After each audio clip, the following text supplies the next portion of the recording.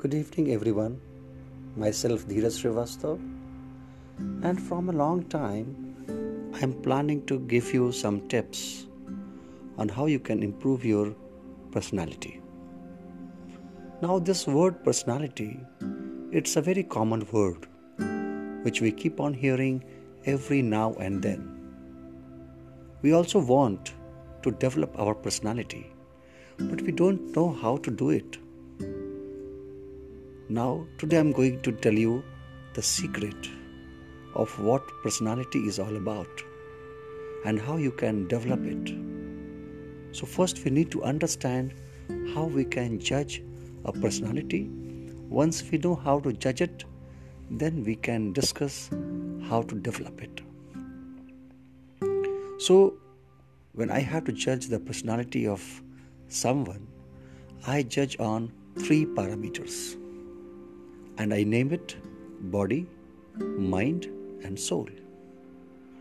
Now, when we meet someone for the first time, the first thing which we check is the appearance, how that person is looking like. He is tall, he is short, fat or thin, black, white, whatever. What uniform he is wearing, what dress he is wearing, what type of shoes and socks, whatever bag, books, notebooks he is having. So whatever things you are carrying, you are having, that complete appearance of yours is called body. This is the first impression which we leave on anyone we meet. So basically, the thing which we have to keep in mind is when we leave for a conference, for a class, for a meeting, we have to dress up as per the occasion. We have to dress up as per our profile. So if I am a teacher, I should look like a teacher. My dress should tell everyone that I am a teacher.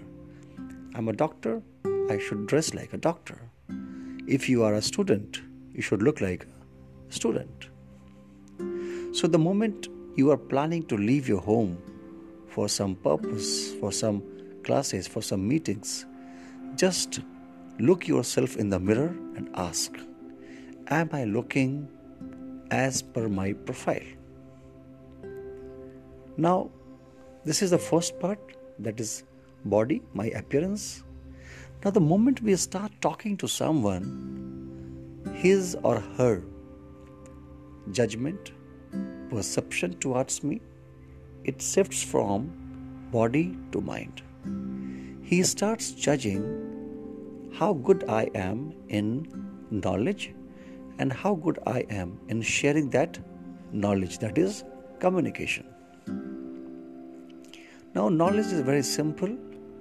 You have to have knowledge as per your class, as per your age, as per your profession. And whatever knowledge you have, you should know how to share that knowledge with somebody else. Now, if I have the right mix of knowledge and communication, that's it. My work is done. If I have great knowledge, but I am unable to share the value of that knowledge, the value of that idea is just zero. And similarly, if I have a good communication, but I don't have knowledge, what I will do with that communication. So for a good personality, the second thing, which is mind, we have to have a balance of knowledge and communication. Now I am coming to the third part, that is soul. As per the word, the meaning of soul is Atma, but in terms of personality, the meaning of soul is how we behave, what type of nature we possess. Now, the way we behave with our family members, with our colleagues, classmates, with teachers, with everyone around us, that is very, very important. So we have to have these 3 things in ourselves: the right grooming, appearance, a mix of knowledge and communication, and a good behavior. Now my question to all of you is that out of these three, if I have to put these three priority wise, which will be at number 1, then number 2 and number 3?